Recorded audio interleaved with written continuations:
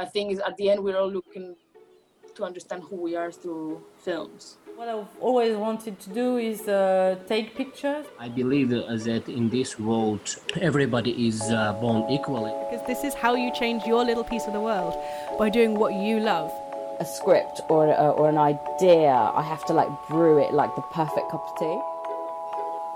As recent university graduates with a lack of job prospects and a lot of free time on their hands, especially now, Pauline and I attempt to be quizzical, intelligent and active women on the hunt for juicy nuggets of advice, news and insight. So, RLC Sounds presents to you Creating Waves. Today we are joined by Nicola Leddy. Hi Nicola. Hi there. So I am full-time in Teenage Cancer Trust. It's a pretty new role within the last year. Actually, I'm a year there this month. And I'm the film and photography lead there. What is the name of your boat? I'll probably take an Irish word, and Scanan, the film. Wait, what does that mean? It means the film, and Scanan. Oh, right, okay. I've never listened to any Irish properly, but that really rolls off the tongue quite well. How would you spell that? Oh God, you're really testing me here. It's SCA. Google's quickly. SCANNAIN. That's it. SCANNAIN. Amazing. And can you speak any Irish? Is this quite difficult to? I'm really good at pretending to know, but we all have to learn between the ages of 5 and 17. So, it's pretty much you learn all these different poems and stuff. So I could definitely, there's loads of Irish poems that comes to mind. But I actually did my postgrad through Irish through a lovely little production company called Nematon TV, and they produce lovely documentaries for our Irish language broadcaster in Ireland. So I did a year of documentary making through Irish. That sounds so cool. I've never, I guess I just never really thought about the Irish language that much, but it's really interesting to hear you talk about it and how it's kind of mandatory for most people. It is. Yeah, it's great. I think my stepmom is Welsh and she had to learn Welsh at school as well. No, I think it's great. I studied linguistics at uni, and we did a lot about endangered languages, but also kind of the globalization of English and the loss that you kind of get with that of regional languages, which is such a shame. Absolutely. It's a huge source of identity for the Irish people, even if we just know 4 words. If we get to shout them at each other, it's still a sense of brethren. Yeah, actually, before when you would just join the Zoom call, me and Pauline were talking about how you can dream in different languages. I don't know if you heard absolutely. Have you ever dreamed in Irish? I talk in my sleep. I actually talk Spanish in my sleep. Amazing. No way. Apparently one night I just sat up and said buenos dias. Oh, that's incredible. You're my favourite guest to date now because of that. I do love languages. I absolutely love languages. I'm listening to a podcast at the moment, the Coffee Break Spanish. And whenever I have 15 minutes, I listen to that because I just absolutely love Spanish. See, I'm torn between French and Spanish. I don't know which one. I'm I'd say Spanish. But then I really like listening to French. But I can't speak either, so I should probably go for Spanish. There's such sass in Spanish, though. Yeah. Proper attitude. Such feistiness. Yeah. Where are you sailing from? This can be metaphorical, where you were born, however you see fit. Oh, God, definitely sailing from the university I went to, definitely. Dublin City University, big shout out to them. That was a massive starting point for me, I think. What was it like being a student in Dublin? Amazing. It was because I grew up in a really rural, tiny little parish in County Meath. So going to moving away from home, and even though it's only 40 minutes away from actually where I grew up, there was just a huge finding the other weirdos out there to hang out with. Do you know what I mean? It was definitely finding the people that I really love to hang out with. I feel like at this time of recording, everyone's watching the new Yes. Sally Rooney Normal People TV. Oh God, I know. The Dublin University is fresh in our mind. They went to Quite your Trinity. experience. Yeah. Actually, we were only watching that the other night, and we were like, "Where's the Freshers Week? Like, what's the story?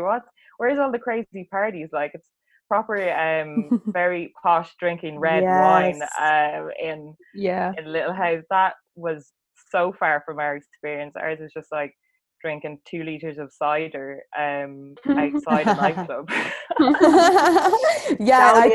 Went in. It was very romantic, wasn't it? The whole idea of sitting around on those sofas and like that amazing, beautiful house. Totally, yeah, totally unrealistic. The beautiful house as well. We're like, oh come on, like our house, the mold and the cold, like it was just incredible, and just constantly covered in empty bottles.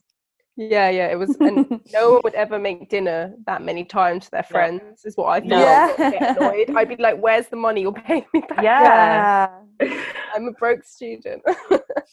So where would you say you're sailing to? Is this grammatically correct? But sailing to curiosity, that's what I always think just driving me towards content and making stuff. It's just curiosity, I suppose. Of other people's lives and what makes people tick. No, that's a great answer. Yeah. Actually, surprisingly, someone else we've had before said that's maybe that's a common trend in creatives. That's how that's their like soul drive. Yeah, definitely. What do you think is making you curious right now? Like this week, what's made you curious, or what's kind of got your eye? Or so I work with a lot of young people who have had a cancer diagnosis or are just finished treatment or in various different stages. And I feel really, really lucky that I get to make lots of amazing things with them. And the second lockdown happened, I was just like, okay, now this is the time where user-generated content is obviously going to become a huge, huge thing. And right now, I'm working with young people who are obsessed with their phones, so they better be good. I love that. So, like, come on, no excuse. I think what I really love is just seeing them become more and more confident with the stuff that they're making. Like, I came across a girl who I met at an event, and she was just like, "Oh, I really want to work with you guys to share my story." And little did I know that she had been keeping a video diary for her entire diagnosis and treatment. And this is going back a year and a half. And she actually, the amazing thing is that she never had the intention of it being shown. She was just doing it.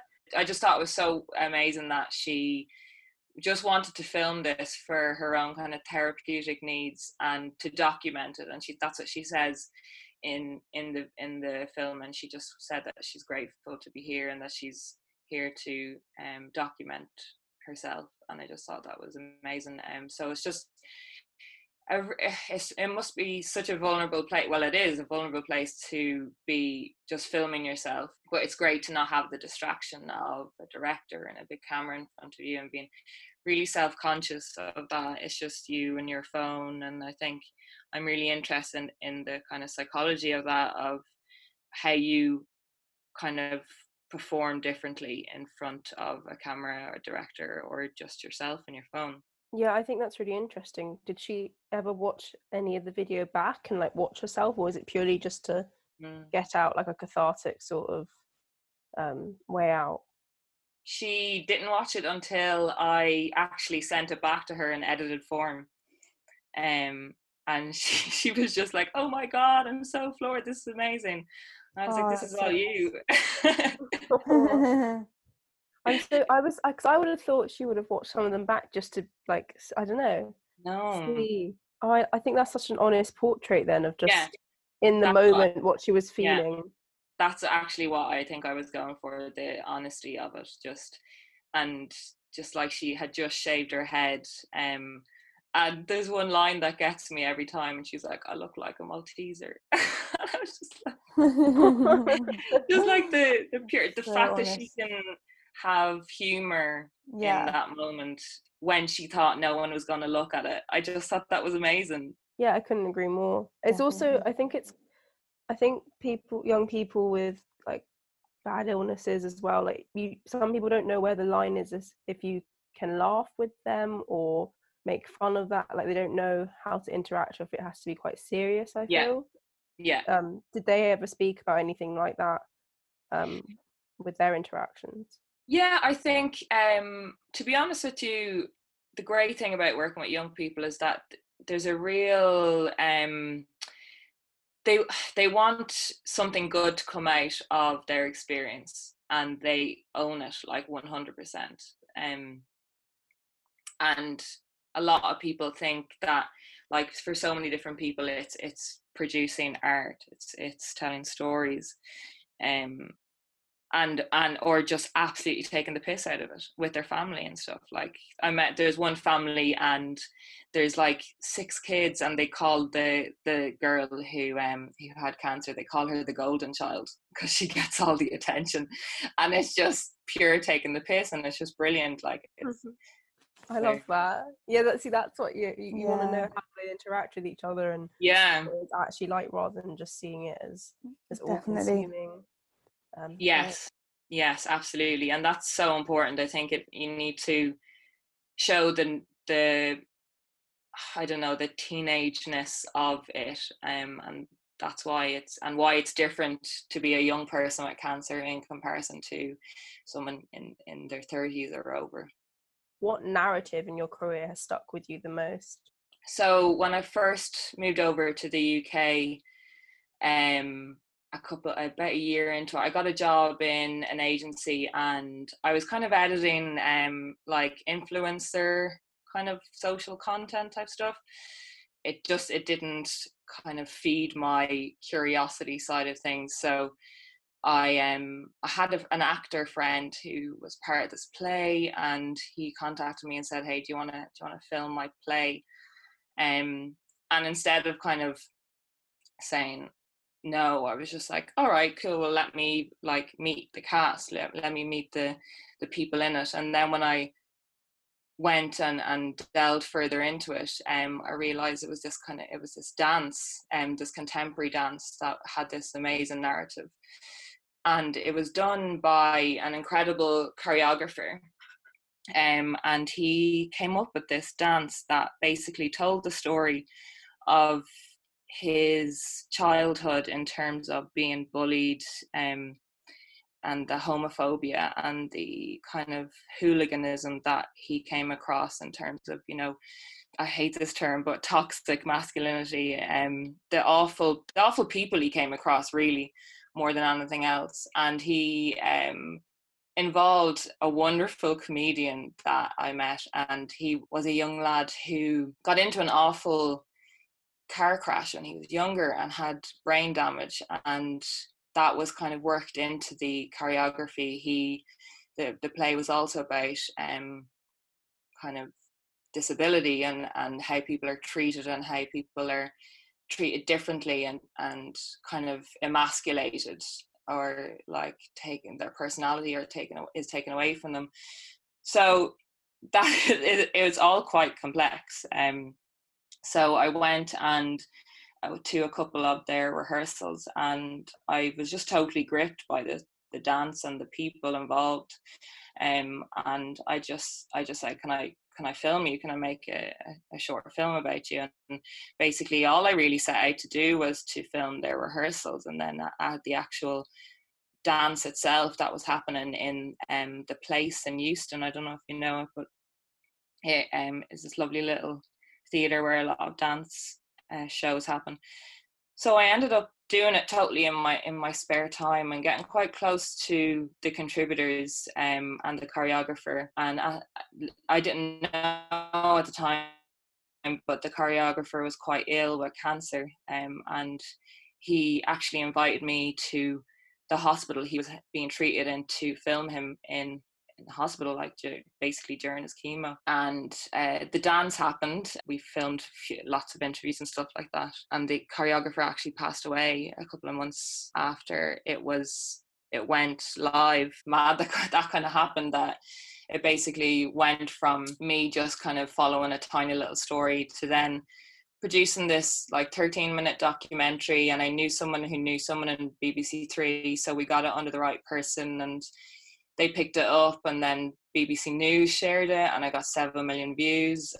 It was just kind of snowballed from there. So that was a kind of a real turning point for me. And is that when you kind of decided to move away from doing the kind of influencer?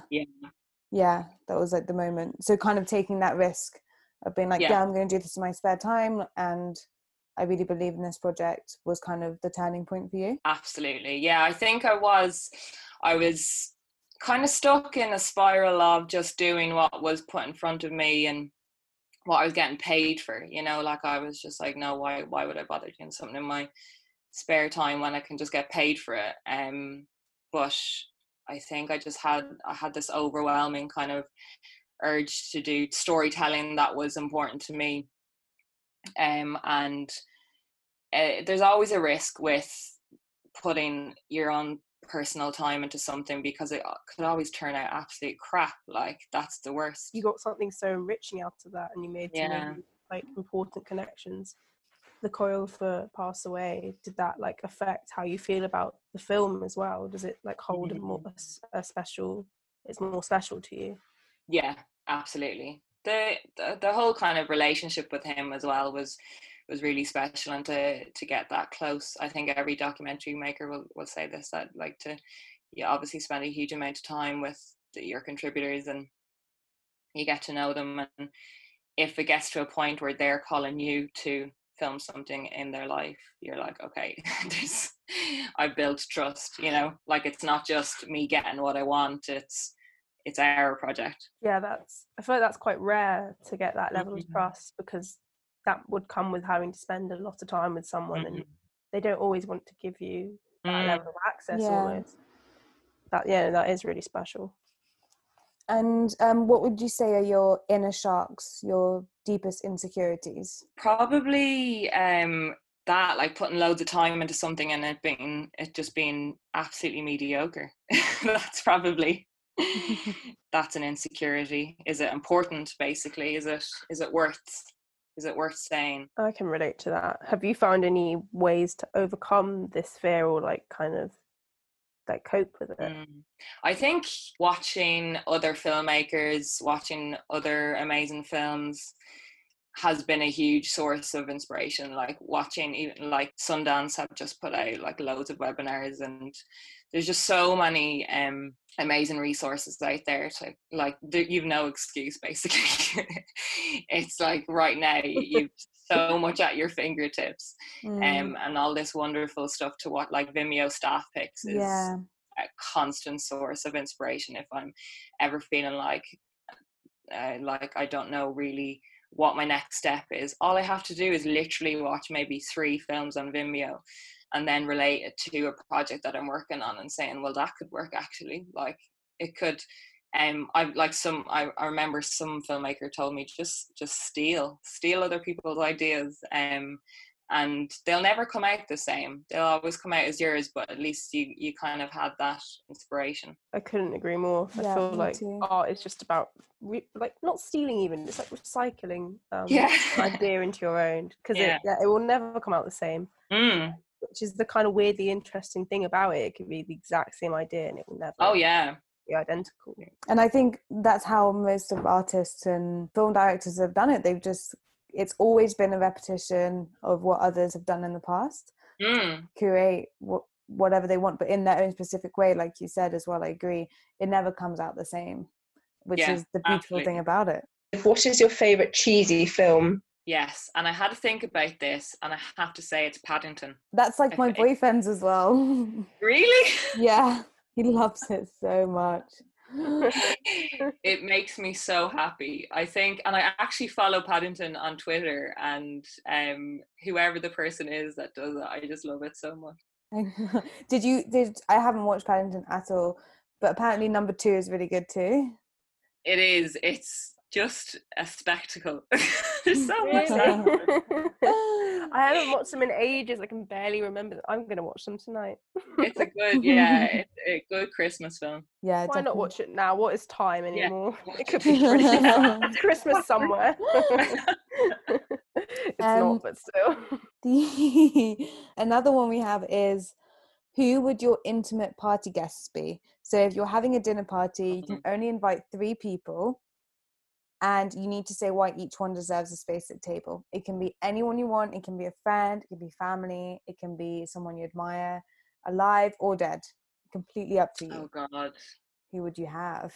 I think someone, right, I'm trying to figure this out. Someone you can have a really good debate with without it getting heated. I love a good debate, but it gets stressful when it gets heated. So probably the Dalai Lama.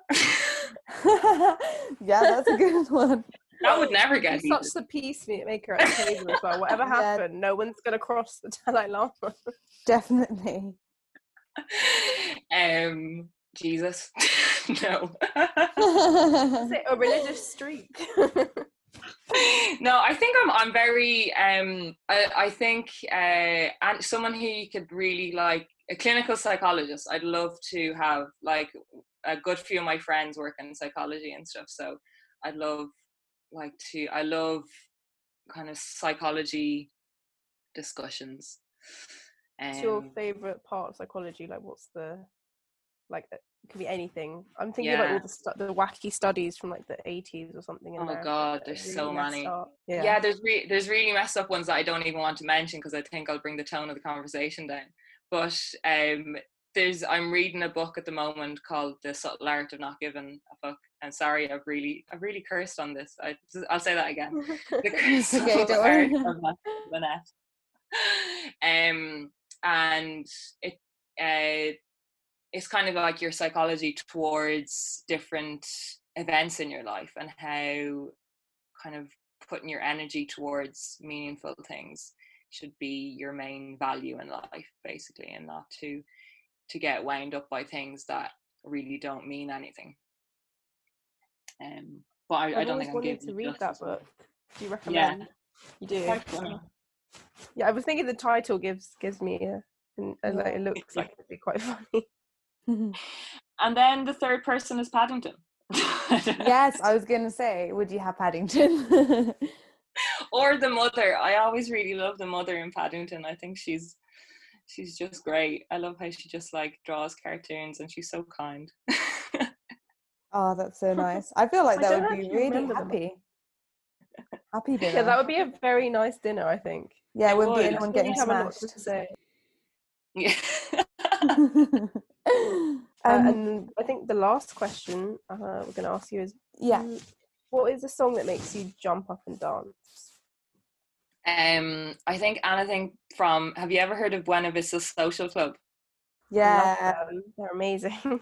So this is going on from my obsession with Spain and Spanish music and language and stuff. I just absolutely adore their music. And I went to South America about, I think, 5 or 6 years ago, and I think that's where it really came across, like salsa and kind of that Latin culture, and it honestly all the time makes me happy, that kind of music. Yeah, I love the album Afro Cubism. Yes. If you've never heard it. Yeah. Oh, you have? Yes. Someone else could join me in this conversation. Yeah, it's great. Yeah, I really want to go to South America, but again, we've got no time for that. Yep. I went to Cuba like 2-3 years ago, and it was definitely one of the best things I ever did. It was just amazing. Like, the music was just incredible. So I have the same feeling whenever I hear it. It just makes me so happy, like, instantly. Yeah. Transports me to another world. Yeah, and right now I should be, myself and my partner should be in Spain. We had planned a 3-week van trip in Spain. Incredible. Yeah, that would have been amazing. Last Friday. So we basically just bought 3 bottles of Rioja and made a paella. I love that, making the best of a bad situation. We've rescheduled for September, so hopefully that will happen. Where did you plan to go? Andalusia or the north? Or Yeah. So we have a little camper van, so we were hoping to ferry over to Santander and go from there for 3 weeks, just kind of around, go east first, and go around that way. Incredible. That sounds so nice. Yeah. Amazing. Yeah, that sounds amazing. Yeah, I love Spain so much. Yeah, and it has so much to offer when you actually look into all the different places. Like, it has the beautiful little towns, places to hike, places to dive and snorkel and all that kind of stuff. So yeah, it's incredible.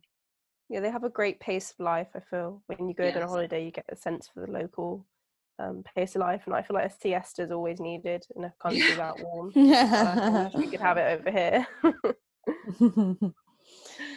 But yeah, I think that's most of the questions. I've got one more, maybe. I think we can squeeze it in. Mm-hmm. You can see land ahead of you. What is your most hopeful memory? Oh, so my memory, what's my hopeful memory that I see in front of me? Yeah, your most hopeful memory. Hope. Oh God, that's a tough question.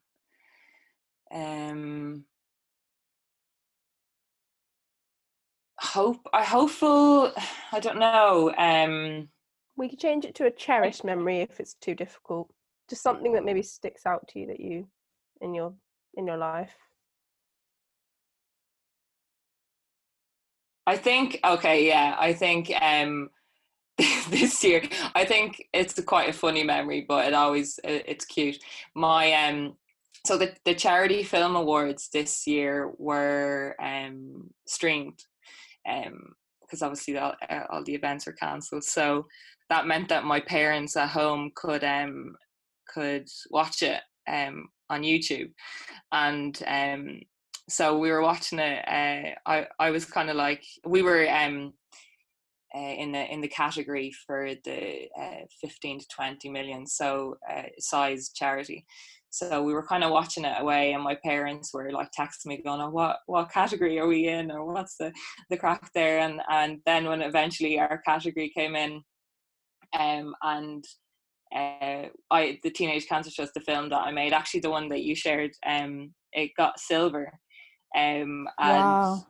They WhatsApp me, and they're not like they don't have the attention span ever to watch one of my films. Like, never have I been able to sit them down and watch an entire film without like asking a question, who's that and what's that and how did that make, how did you running film that? Commentary throughout, ruining the film. Yeah. Just God. But they text me and they're like, "We're crying here, we're so proud," and I'm like, Jesus, I think it like meant more to you than to me. Oh my God, that got me there. I wasn't expecting you to take that turn. No. That's so heartwarming. And I was just like, wow, they're just, it was so lovely to share that with them, because we were at an awards the year before, the Charity Film Awards, and it was like obviously a physical event, so we could all go, and I could obviously send them pictures after. But that's just the one thing that's actually really nice about things going digital, is that you can kind of share it with people who wouldn't normally be there, and you can kind of, it's less exclusive now. You can kind of share these things with people who aren't like in the industry or so involved, you know what I mean? Yeah, completely, because they'll view it from a different like perspective. They won't see all the like, oh, that the lighting looks good, or I remember I remember doing this, and it's more of a journey for them in a different way. Exactly. Oh, that's amazing. Great way to finish the episode. Yeah, that was a perfect nice ending. Yeah, it's been like a little great narrative throughout. Yeah. Cool. Thank you so much. Well, yeah, we'll keep you updated. Thank you. It was fun. Thanks. Thank Have you. a really nice day. You too. All right. Bye. Bye. Bye. Now, many of you may not know about the situation. Since the 1980s, the Aral Sea, once the world's fourth largest lake, has been decreasing in size because of human activities, mainly because of the mass industrial scale of growing cotton for fast fashion companies. Today, 90% of the lake has disappeared. This has had drastic and devastating effects on those who live there, including high rates of disease like tuberculosis, a lack of protection from elements, and mass unemployment. In light of this, we are proud to announce our partnership with two charities from the Aral Sea region in Uzbekistan. The World Aral Region Charity works to relieve the horrifying effects of the Aral Sea crisis on Uzbek towns. Through partnerships with local initiatives and with a range of cultural and educational projects, they aim to provide and promote global support. The other charity is the Accelerator Lab of the UNDP in Uzbekistan, who seeks to cover the dried up seabed with Saxul, a native drought-resistant tree, as part of their project, the Green Initiative. This organisation is part of the generation who witnessed the disappearance of the Aral Sea in real time. They wish to be the generation who changes the course of history and creates the Aral Sea forest. We really believe in their cause and hope to provide a platform for their work.